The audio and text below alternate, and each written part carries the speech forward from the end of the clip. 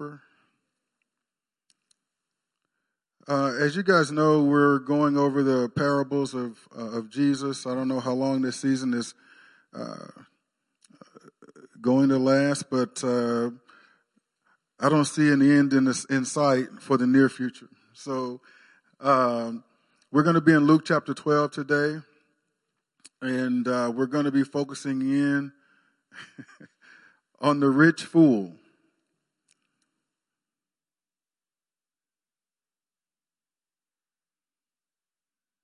If you're rich in here, don't worry. I'm not going to be attacking the rich folk today.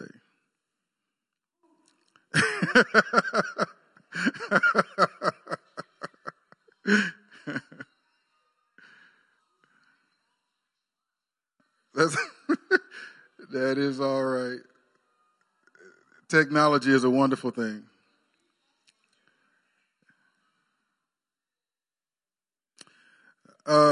We'll start in the 12th verse. I'll start off reading and then we'll get into it. But it says here,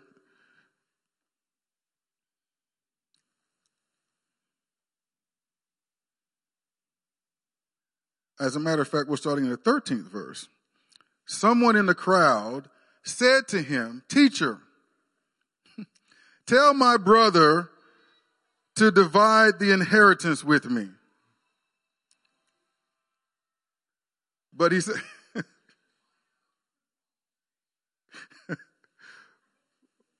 that's quite all right. That's quite all right.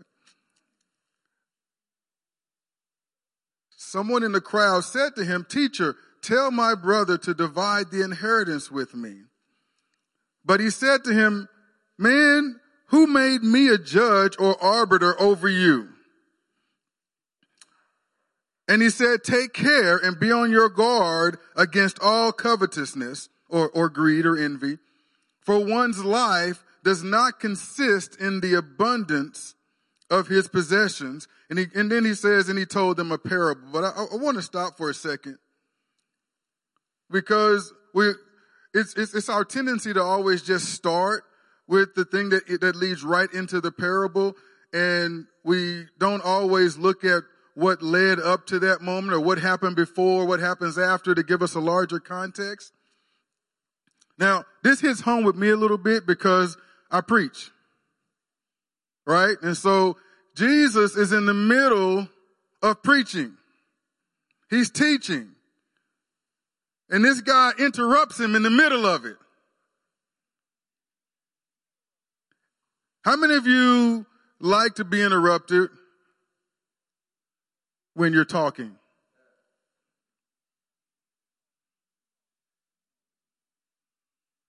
How many of you are teachers in here? Any teachers? Would you like me just busting in the middle of your class doing a lesson and just saying, "Hey, Beverly, I got a question. I've got a problem. Me and Christy are arguing about something. I want you to settle this for us." All right? I mean, how do you think you would act in the middle of that? You know, you'd probably kick me out of the classroom violently, because I'm doing something here. All right? This is important. I'm teaching. So if you look at those first 12 verses, most of it is red, but he's teaching, beware of the leaven of the Pharisees. You know, have no fear. Don't fear the people who can harm the body, but have fear for God, who not only can kill the body, but also put you in hellfire after. He can condemn you or give you life. You know, and it tells you, hey, acknowledge Christ before men. Don't be ashamed of me before men. If you're not ashamed of me before men, I won't be ashamed of you before God. You know, so this is important, life-changing stuff. This guy apparently is in the crowd, and his mind is in another world. These amazing truths are being ministered. They're being shared. These deep truths of the kingdom, and he's really sharing it with passion. And this guy comes in, "Hey, teacher,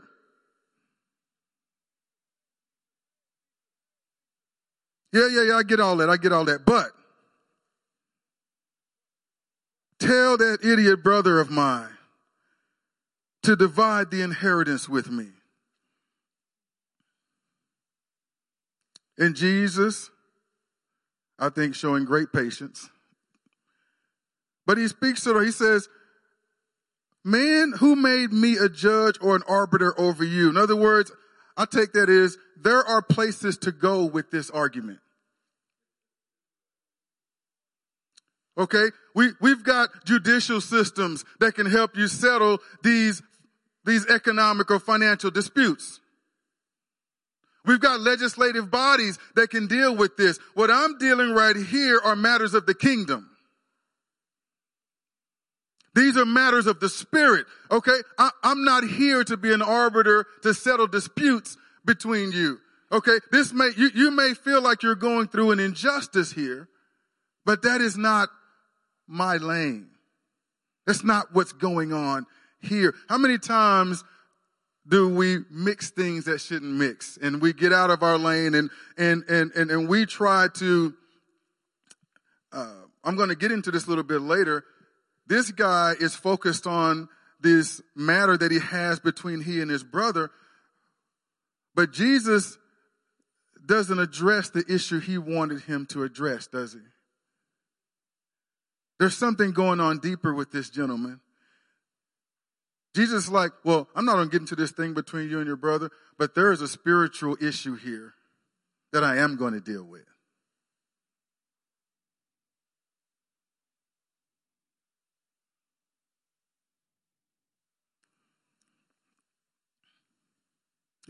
I don't want to park here too long.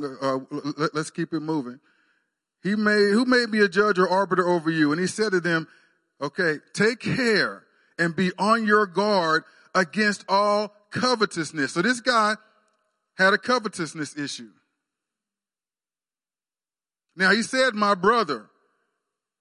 Now that would imply that his brother has control or a large portion of the inheritance. So his brother's probably his big brother. And if you're familiar with Jewish customs back then, okay, big brother is going to be bequeathed probably a double portion of what was inherited. All right? And so, and now, I'm not saying I'm reading, this is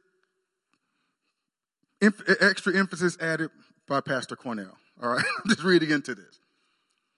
I'm trying to say, what would make him make this such a dispute? Well, I'm thinking about the prodigal son, for example, demanding his inheritance.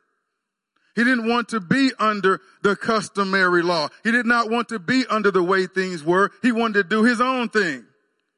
And so he demanded his dad give him his portion so he can go do with it what he deemed appropriate. And we know what happened. He lost it all and he came back and had to repent. Well, can the same thing not happen between siblings? And he feels that there is an injustice that's happened here. And he's hearing Jesus and say, okay, this guy knows what he's talking about. This guy's pretty wise. Hey, Lord, I got a problem with, well, my brother's really the problem, but I'm the one suffering because of him. And you need to get him right. And Jesus deals with him. I'm not getting into your personal issue with your brother, but take care and be on your guard against all covetousness. For one's life, and this is, you need to star and underline or highlight this, one's life does not consist in the abundance of his possessions. And I think there's a lot said in that line right there.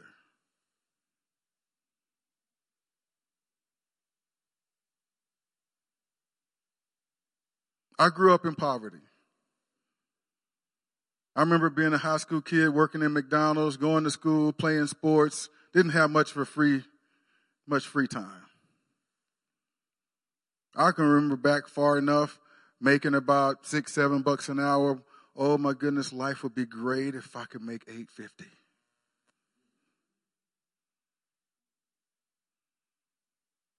You make $8.50, oh man, but if I could make 10.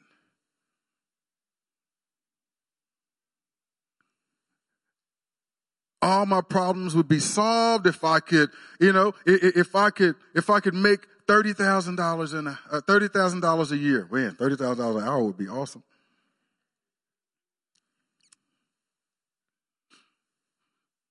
And I've given my testimony before about, man, everything would just be solved. Everything would be all right if I just make it to the NFL.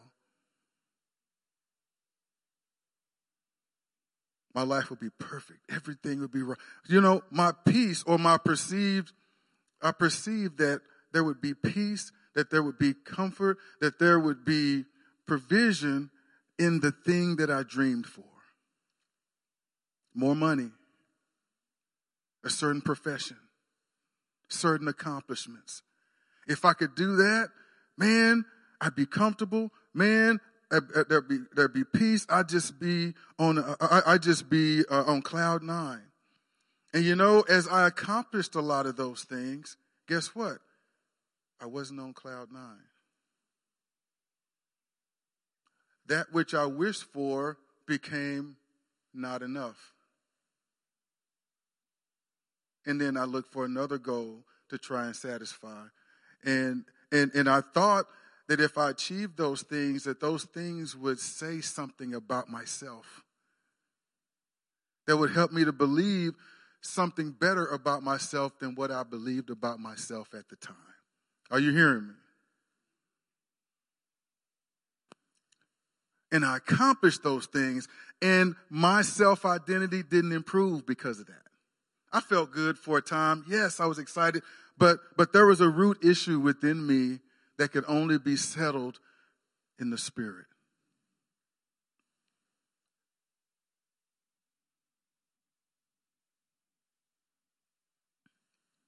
One's life does not consist in the abundance of his possessions. And so I had to come to a point to where I realized, you know what? I can't find fulfillment in things. I cannot find fulfillment in accomplishments. I cannot find a fulfillment in achievements. I can't even find fulfillment in dreams fulfilled. Because there is a place in me that can only be filled by Jesus. Amen? There is a place in us that can only be filled in the Spirit, by the Spirit of God. Amen? And that's going to remain the case no matter how little or how much we have in the way of possessions.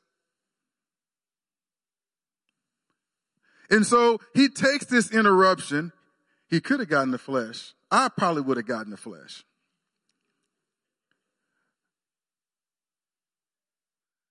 But he tenderly addresses this young man. I assume he's a young man, but he tenderly addresses him and he brings it to the Spirit,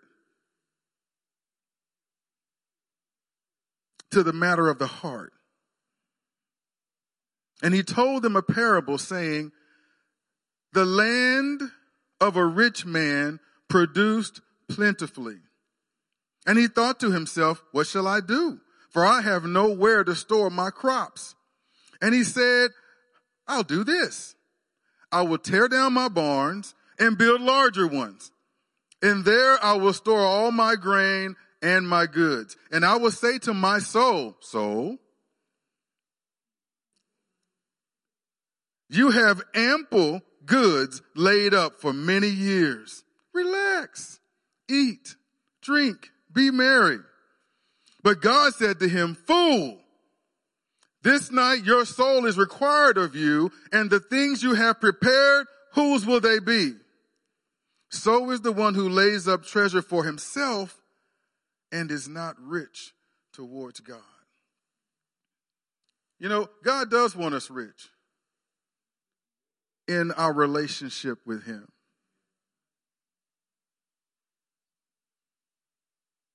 Don't get me wrong, he does not want us to be wealthy or rich financially. But here's what he doesn't want us doing: pursuing riches. Are you hearing me? If you remember the Bible, if you remember many of the characters, whether it's Abraham, Job, Moses, all of them, extremely wealthy.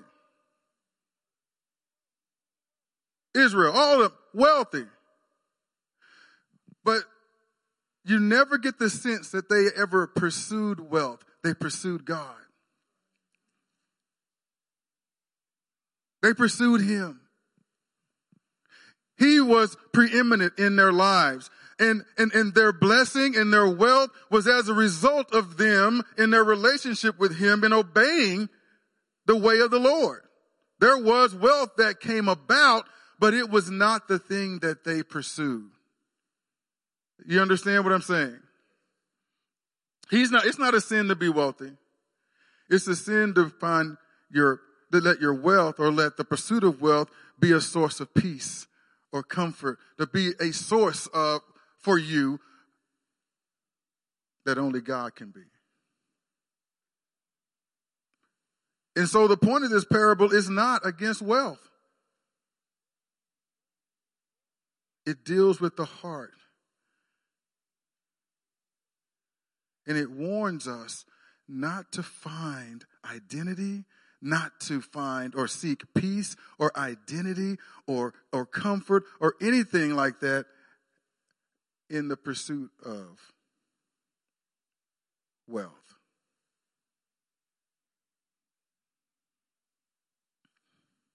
This man, let's take a look at, he says to his soul, this dude has more than he needs, right? And to me, it makes sense. If my barns are not big enough to hold my increase, I'm either going to have to build more barns or build bigger barns, right? I don't think that was the issue. But it's obvious here. He said, soul, I have ample goods laid up for many years. Relax, eat, drink, be merry. Now, he had all of this stuff, and it never once crossed his mind to go before God and say, God, thank you. You've blessed me so much. You are the source of all this goodness. You are the source of all this increase. What would you have me do? I desire to glorify you. I desire to be a blessing to others in need. Everybody doesn't have it as good as I have.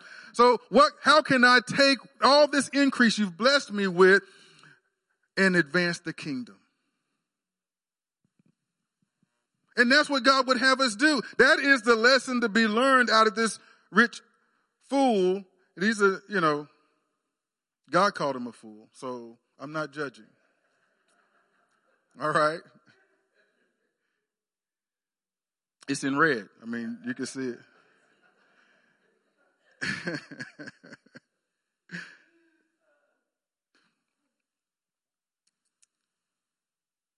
And oftentimes we just have to enlarge our perspective. It's one thing we tend to only see what's right in front of us. And what's right in front of us is the thing that matters. Everything else doesn't seem to matter a lot of times, and we can get tunnel vision. And we have to constantly remind ourselves, okay, that what goes on in this life, in the natural, is very temporal. While it may be real, the more real thing is the things of the Spirit, the kingdom of heaven that will not pass away. That is everlasting, right? And so our life is but a vapor. We're going to live a certain number of years on this life, but all of us are going to spend eternity somewhere. You're either going to spend eternity separated from God in the lake of fire, or you're going to spend eternity with God. Right? And that is a thing that we must remind ourselves of, those of us who are in the know, those of us who have been enlightened, those of us who know and tasted the salvation of the Lord. We know where we were, where he's called us out of darkness into his marvelous light. And we know how great a salvation we have in Christ Jesus. Amen? And the greatness of that salvation that we've already tasted and known, my goodness, it is so awesome. But we know what? Our God is concerned about those who don't know him, that are still walking in darkness, that still have no hope, that need those with the light of God to shine brightly in their lives, who will work the harvest so that souls can be reaped for the kingdom. There are people who are not able to see beyond the here and now. They're not able to see beyond the deception that the devil has placed in our lives for those who don't know Jesus.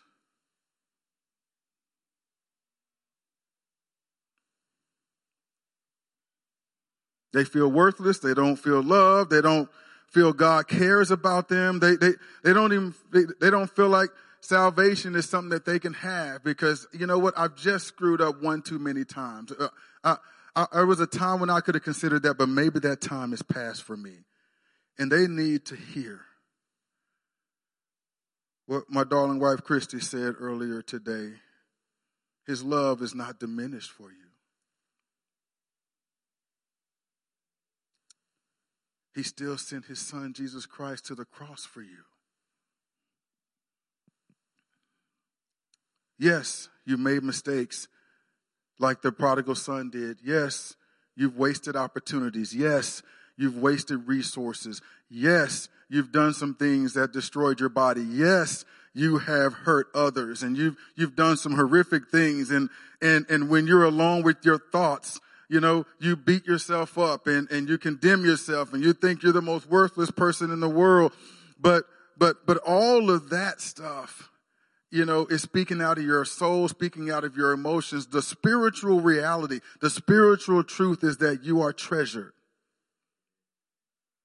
You are loved. You are redeemed in the blood of Jesus if you but confess him as Lord and Savior. Our righteous deeds are as filthy rags. You could not have righteously acted your way into salvation. It is the gift of God through Christ Jesus. Are you hearing me? And so, your possessions, your accolades, your achievements can't save you and they can't disqualify you.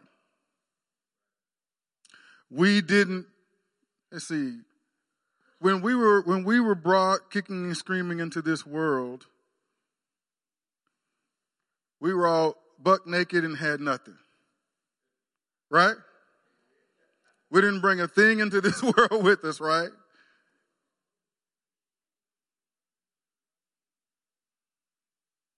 Yet here we are, God's taking care of us. When we depart this world, what will we be able to take in the life with us beyond this world? Any possessions that we possess? Our most treasured keepsakes, can we take them with us? Our bank account, can we take it with us? Our best suit or dress? Our Rolex? Surely we can take our tablets. Scripture says we brought nothing into this world and we'll take nothing out of it, right? So wouldn't it make more sense to worry more about God's economy than the economy of this world? God said to him, "Fool, this night your soul is required of you. Tomorrow is not promised to anyone. And the things you have prepared, whose will they be? So is the one who lays up treasure for himself and is not rich toward God." That was the problem with the rich fool. He was laying up treasure only for himself. And God would have us be rich toward him.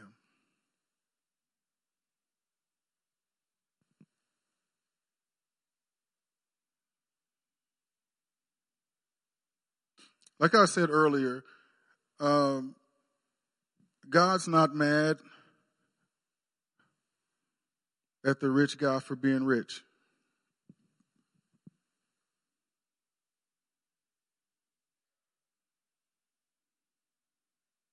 I don't know how rich he was.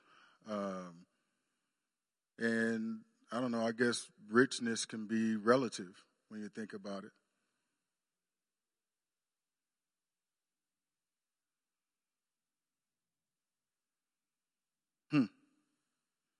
I can tell you, being on the mission field a number of times in my Christian walk, I thought I knew what poverty was till I went to places in Mexico, Africa, and saw a different level of poverty that even I did not experience in America. And so poverty in America ain't the same as poverty in a lot of countries. That's not to diminish the poverty experience. But what I might make, if I made $20,000 a year, that may be, that may be low income in America. But if I made $20,000 a year, that's about twice as much as the average income everywhere else in a lot of countries in this world. Right? So sometimes it's a matter of perspective, a matter of perception. Sometimes it's relative. But there are many people in the world that would love to be able to make $20,000 a year. It'd be real tough to make ends meet on $20,000 a year in this country. But I guess my point is, wealth is, a bit of a relative term. Am I wealthy if I make $75,000 a year? Or do I have to make $125,000?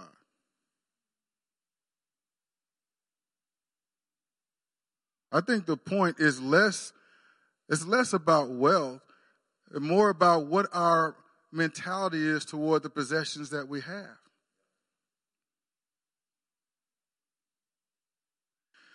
Do we look at our possessions as only something that we should enjoy, that we should be benefited? Do we look at our possessions and we're reluctant to part with them to help someone else because we just don't know and not sure how we could get by on a smaller piece of the pie?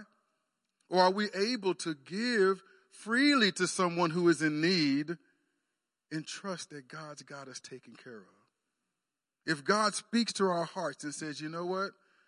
That $1,000 you've been saving for a new bike, I want you to give that $1,000 to the such and such family. Will our heart stop in that moment? Will we just curl up in a fetal position and argue with God and say, no way, I'm not ready to give up that dream of a new bike?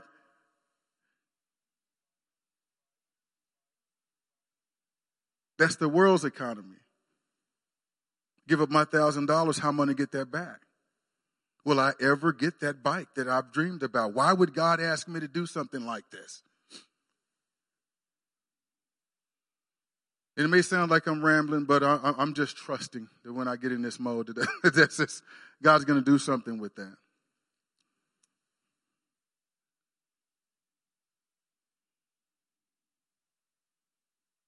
You're going to school, get a degree, many of you.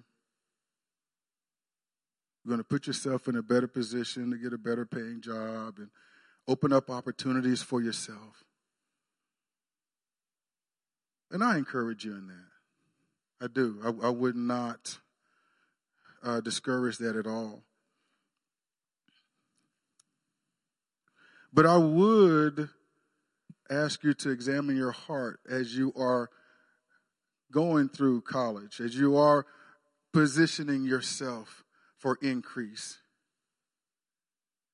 What is the motive of your heart? Are you just trying to build bigger barns?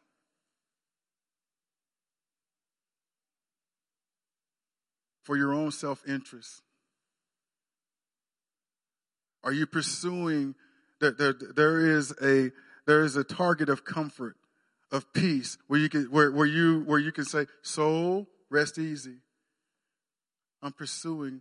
There's a peace I'm pursuing. There's a comfort I'm pursuing. I want to get to a standard of living where I can just rest on my laurels and everything would be perfect for me. Is that really what you're going after? Because if that's what you're going after, you need to aim a lot higher than that. As the children of God, we need to be thinking kingdom-minded. Father God, what I have now, I'm going to obey you. I'm going to tithe. When I get my paycheck, the first thing I'm going to do, first fruits, go to God. Tithe. There are scriptures that tell us how to manage money. Steve Irby has done a great job in leading some of these seminars and things that we've done as far as money management and so forth. But God doesn't want us to be wasteful. He wants us to be responsible with our money. He wants us to save. And so, we can tithe, we can budget our money and not be wasteful with it. We don't want to be like the prodigal son. We want to be responsible with our money in the things that God has blessed us with. But we have to have a vision for what we're going. What is it that we're really trying to accomplish? Am I going to be content and find peace in my relationship with the Lord, or I'm going to try and find peace through a certain amount of wealth?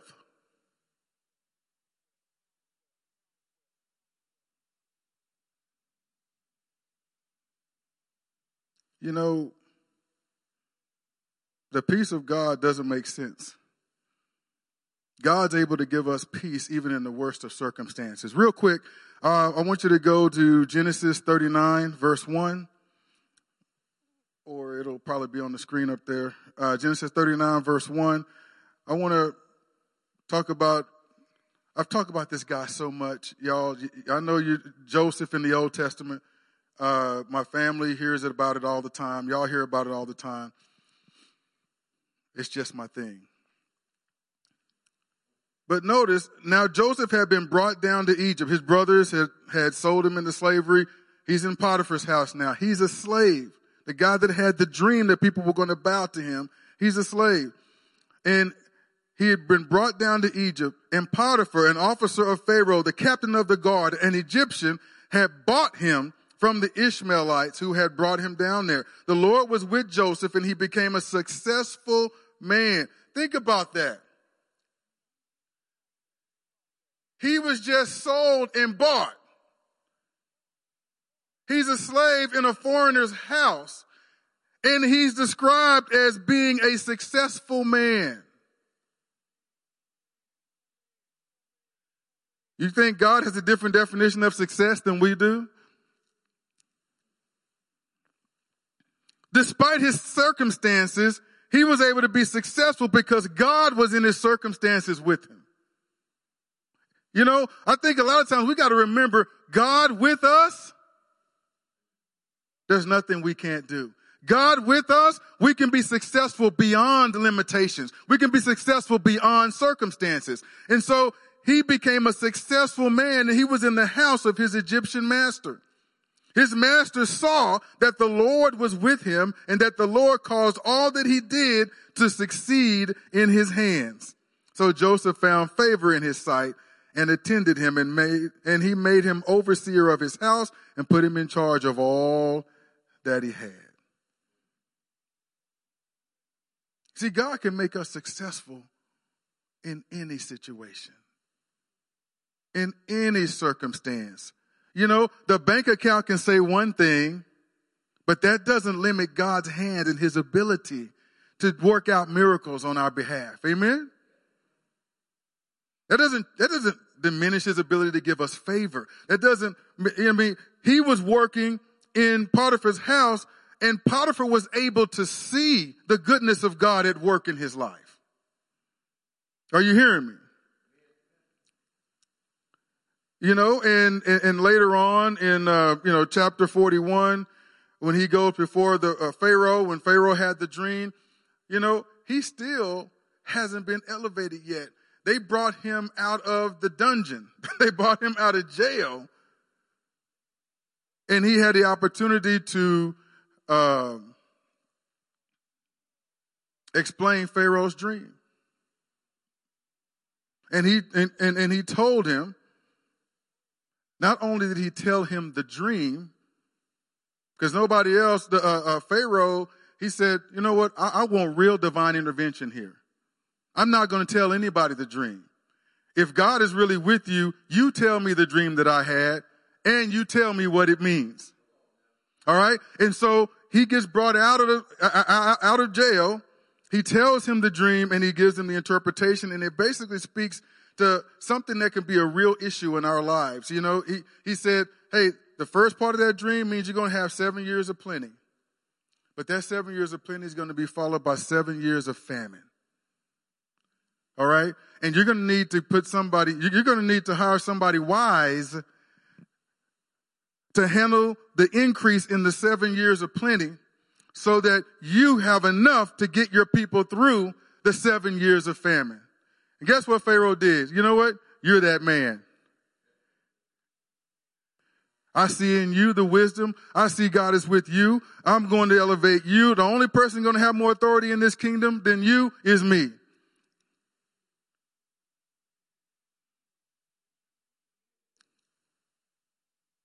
Did God stop the famine from happening? No, he didn't.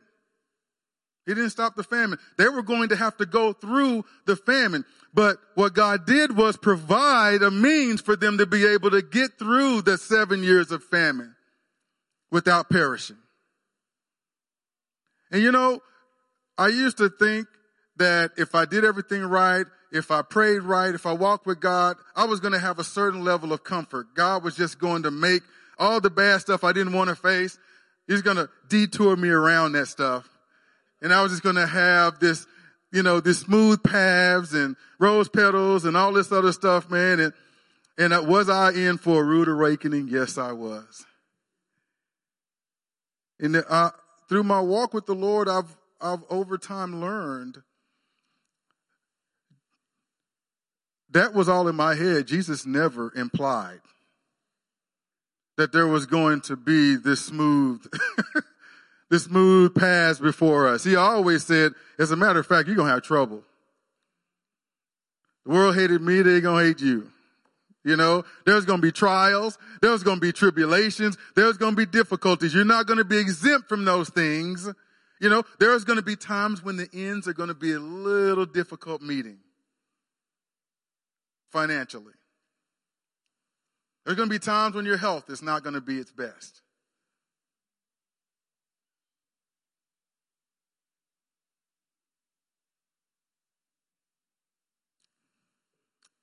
He didn't promise us the easy route. He even said, if you're going to follow me, you know, if you're going to come after me, then you're going to have to take up your cross, deny yourself, and walk with me.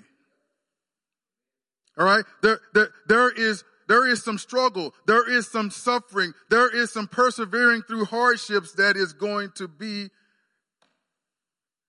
included in walking with me. He was upfront about it, right? And so there's going to be times in our lives where famine is coming. But the good thing about it is we walk with a God who's going to provide for us.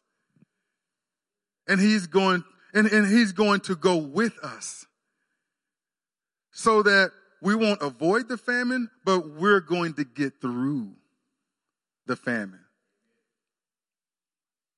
Are you hearing me? So, you know, wealth comes and goes. Good paying job can be here today, gone next week. A pandemic can hit and wreck a whole lot of stuff, right? But the one rock, the one consistent, reliable, faithful one is our Heavenly Father, our Lord and Savior, Jesus Christ. Amen? And so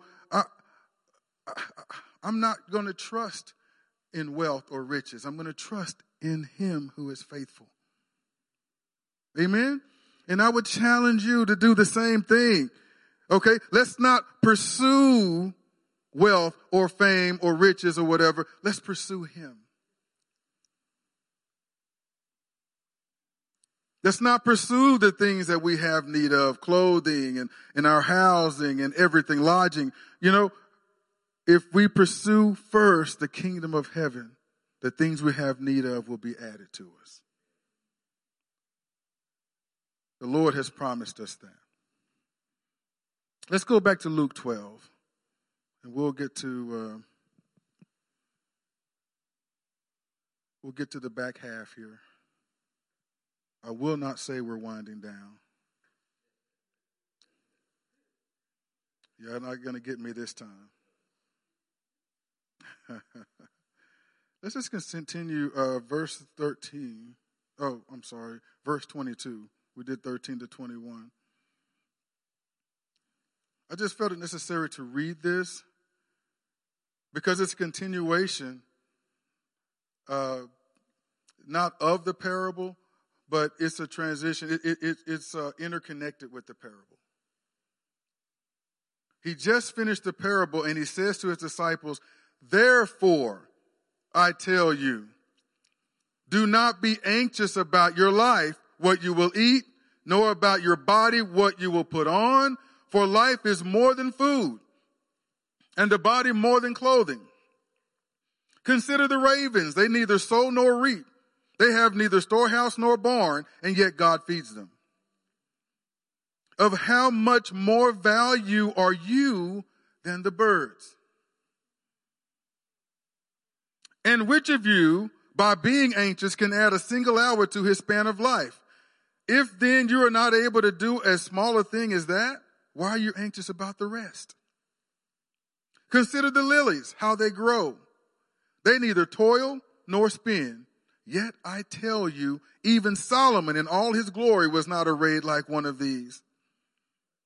But if God so clothes the grass, which is alive in the field today and tomorrow is thrown into the oven, how much more will he clothe you, O you of little faith?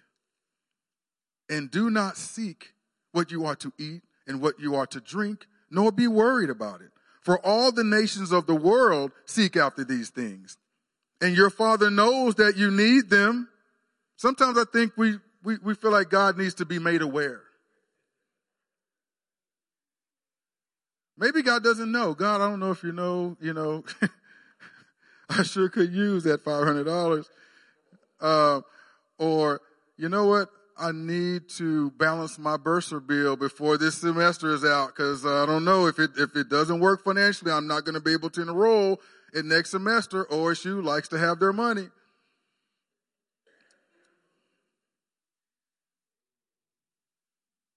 It feels like we need to inform him, and it's like he already knows it.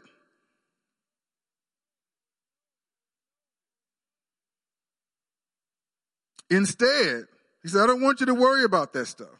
I don't want you to seek those things. Instead, seek his kingdom.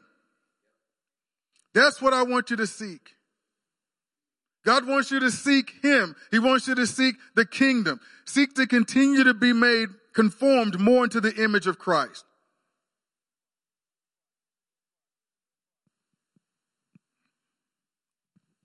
Seek his will for your life. Seek deeper and more intimate relationship with him. Instead, seek his kingdom and these things will be added to you. Fear not, little flock. This is so good. For it is your Father's good pleasure to give you the kingdom. It's his good pleasure to bless us. He wants to give us the very things that we have need of. We're not having to appeal to him and convince him and try to cajole him into doing so. It's already his good pleasure to do it for us. He just wants us to be less concerned with that things that we have need of and more concerned with our relationship with him. Sell your possessions and give to the needy. Provide yourselves with money bags that do not grow old, with a treasure in the heavens that does not fail, where no thief approaches and no moth destroys. For where your treasure is, there will your heart be also. You could tell a lot about where somebody's heart is by where they invest the majority of their resources, the majority of their time.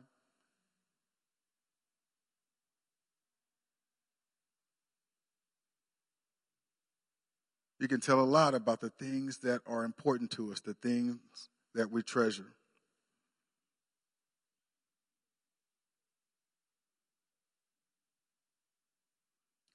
I don't know what that says about me and my household. I mean, we pretty much, we got Netflix, we got Hulu, we got, I guess our treasure is entertainment, I guess. Pandora. What else do we have? Spotify. I mean, we have a little bit of,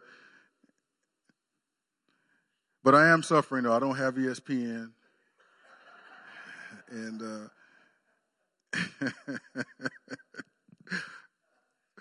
or FS1, you know, so there's that. But the bottom line is we need to be more focused about storing up treasures for ourselves in heaven. Anything we accumulate here on earth, we can't take with us. It's limited in its impact.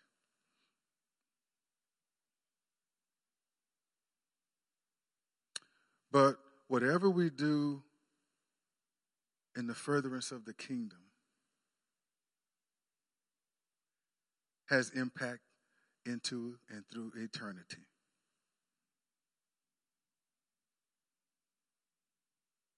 And what we store up there will never be corrupted, can't be stolen.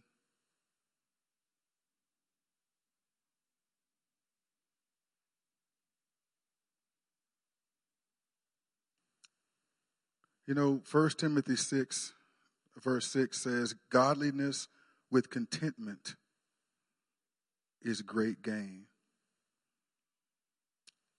For we brought nothing into the world, and we cannot take anything out of the world. I'm going to keep reading a few more verses. But if we have food and clothing, with these we will be content. But those who desire to be rich fall into temptation, into a snare, into many senseless and harmful desires that plunge people into ruin and destruction. For the love of money is a root of all kinds of evils. It is through this craving that some have wandered away from the faith and pierced themselves with many pangs. You know, it is an important truth and something that we need to get our minds and our hearts around. Godliness with contentment. To not be in that rat race of stuff never being enough. You know, it's like that song on The Greatest Showman, never enough. Never enough. Every time I get what I thought I wanted, I move the goalpost and now I want more than what I got. That's not a satisfying life. You know, that's not a life that's of liberty. That's not a life of victory. That's a life of constant disappointment.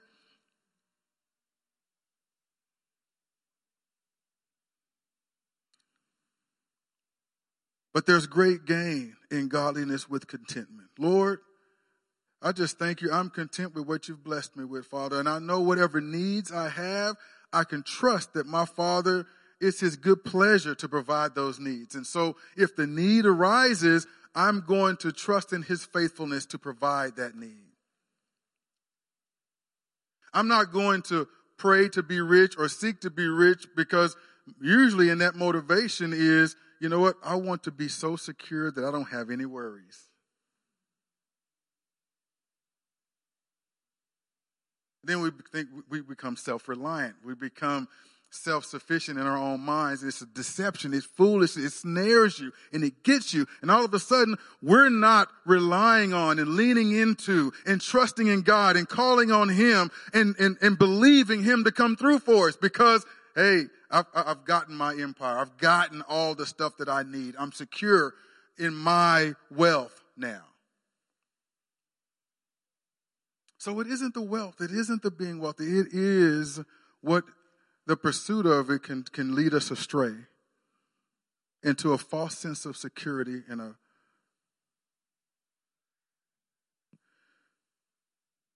a straying away from the faith. I'm going to skip down and I'll finish here. Verse 17 through 19, that same chapter. As for the rich in this present age, charge them not to be haughty, nor to set their hopes on the uncertainty of riches, but on God, who richly provides us with everything to enjoy. I hope you highlight these as well. Don't be caught up in, well, I don't know, I'm not rich. This doesn't apply to me. No.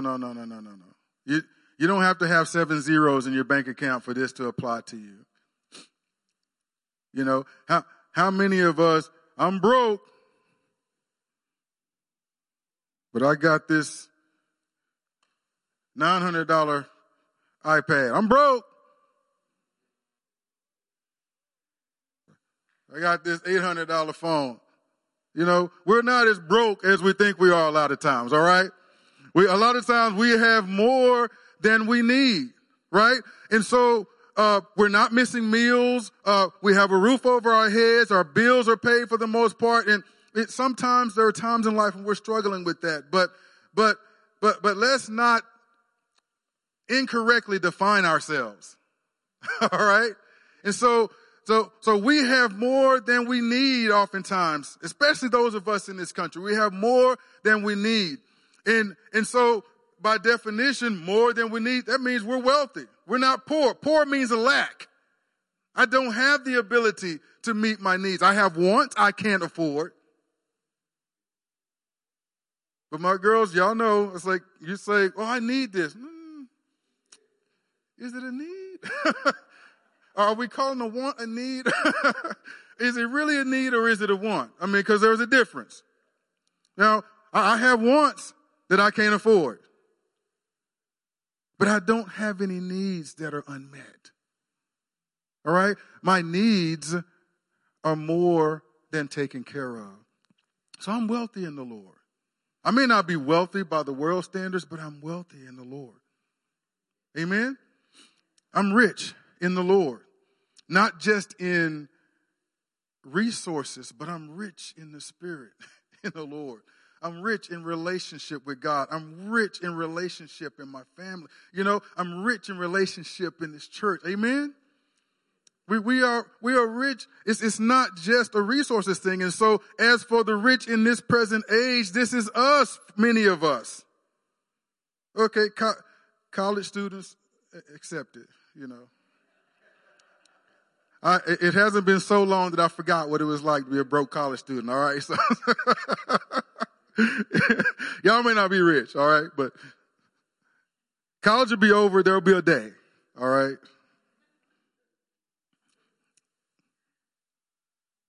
Don't be haughty. Don't be haughty. Don't set your hopes on the uncertainty of riches. It will not be faithful to you. It is uncertain. You can have many resources one moment and be deprived of those resources. Example, Job. And what will we do? If our hope and our security and our certainty was in those resources, it will leave with those resources. But if our hope and our security is in Jesus, that hope remains. That security remains. The provision remains. Even if the resources are lost.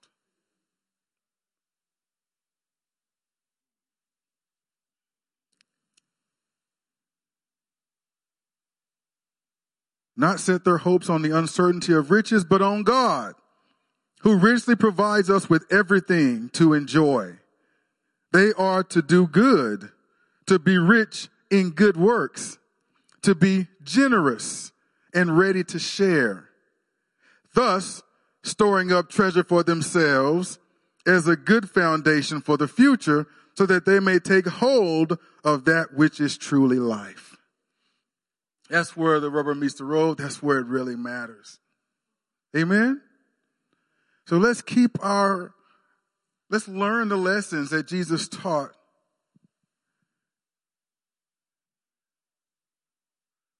And remember, he's in response. This whole thing was in response to a God that said, hey, would you settle this dispute with my brother, between me and my brother? I don't think he's dividing the inheritance right. I don't think that's what that man wanted to hear. Do you? But it was a teachable moment, and I would love to have seen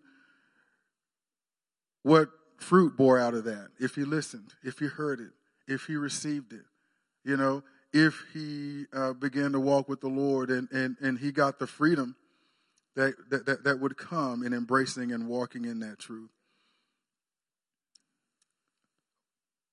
But the truth itself is more important than me getting closure on that story. God would have us to not hope in uncertainty of riches, not to pursue wealth, but to pursue him. And I would say, we're talking about resources. We're talking about, it's a matter of the heart, really. What does our heart desire? Do we desire things more than we desire God? Do we desire things more than the will of God come into full fruition in us?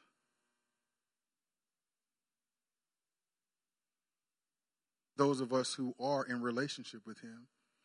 If you're not in relationship with him, this truth can still speak to you.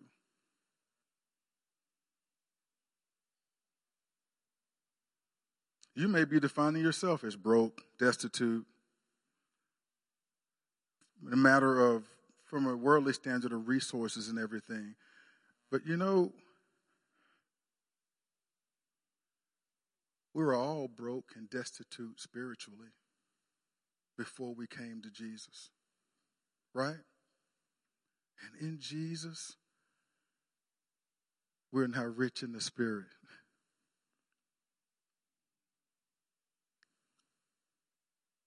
We had to humble ourselves and realize, you know what? I'm a sinner.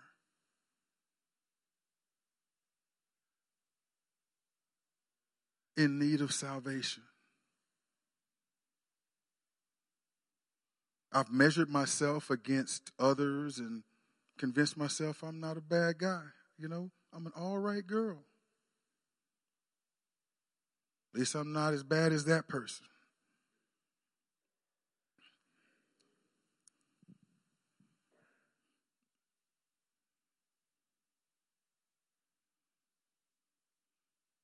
But that relativistic mindset, all that does is keep us in bondage and keeps us from coming into the knowledge of the truth.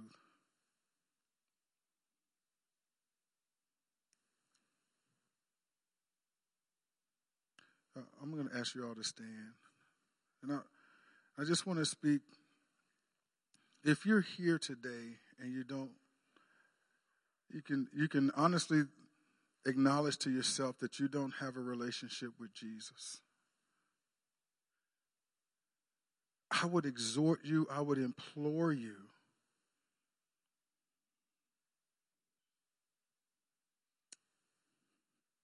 to say yes to Jesus.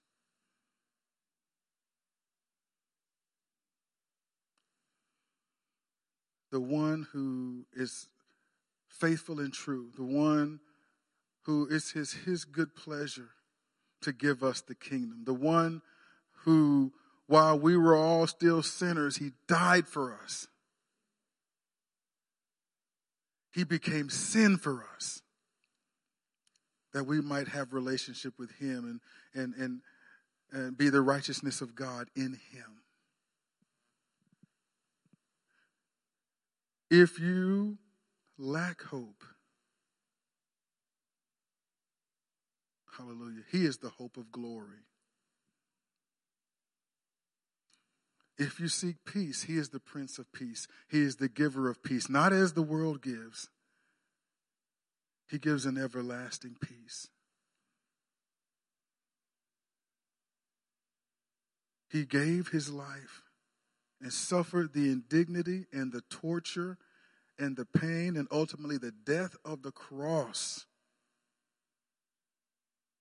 because he so loved you. He was willing to go through that because it meant giving us the opportunity to be reconciled to him and to spend eternity with him.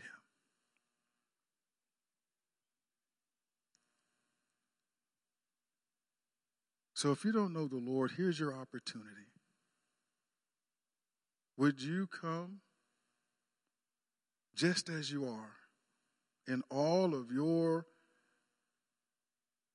sin and shortcomings and in every way you've condemned yourself and deemed yourself not worthy? You know what? You may not be worthy by the standard of many, but you are worthy.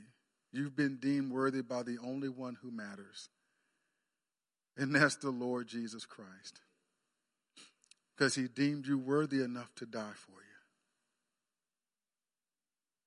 To suffer the cross.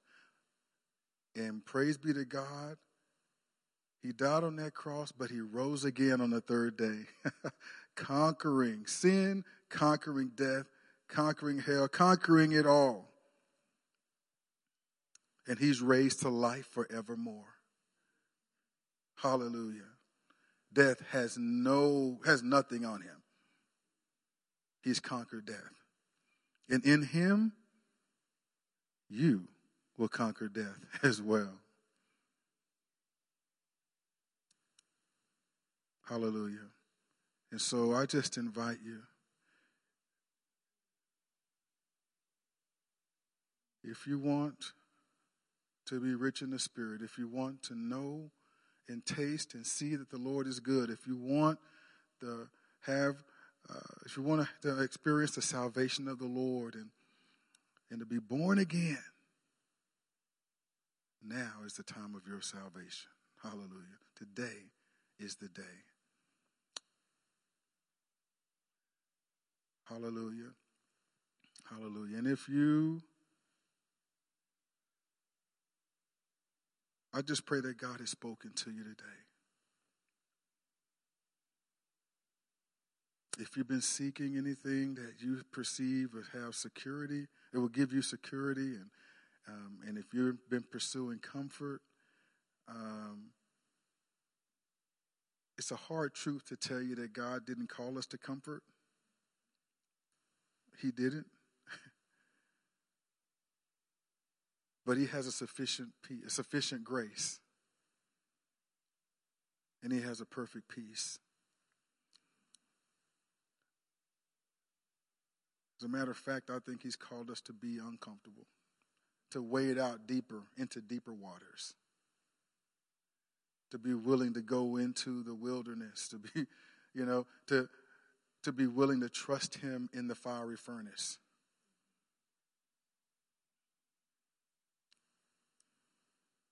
To be able to trust him in Egypt and represent him well, even in the face of hardships and trials.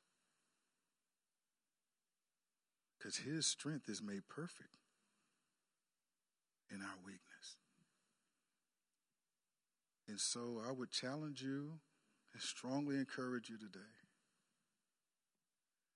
Where it's needed, redirect your priority and redirect your pursuit. Like the song that the girls wrote, the endless pursuit of you, endless pursuit of God. Where you've pursued things, where you've pursued certain accomplishments, believing that the accomplishing of those things will provide a certain comfort or peace or something that should be provided by God. Redirect that pursuit to pursue God, to pursue the kingdom of heaven. And the things you have need of will be provided for you. Father, we just thank you for speaking to our hearts today. We thank you for your word, which is quick and powerful, Father God, and divides the soul from the spirit.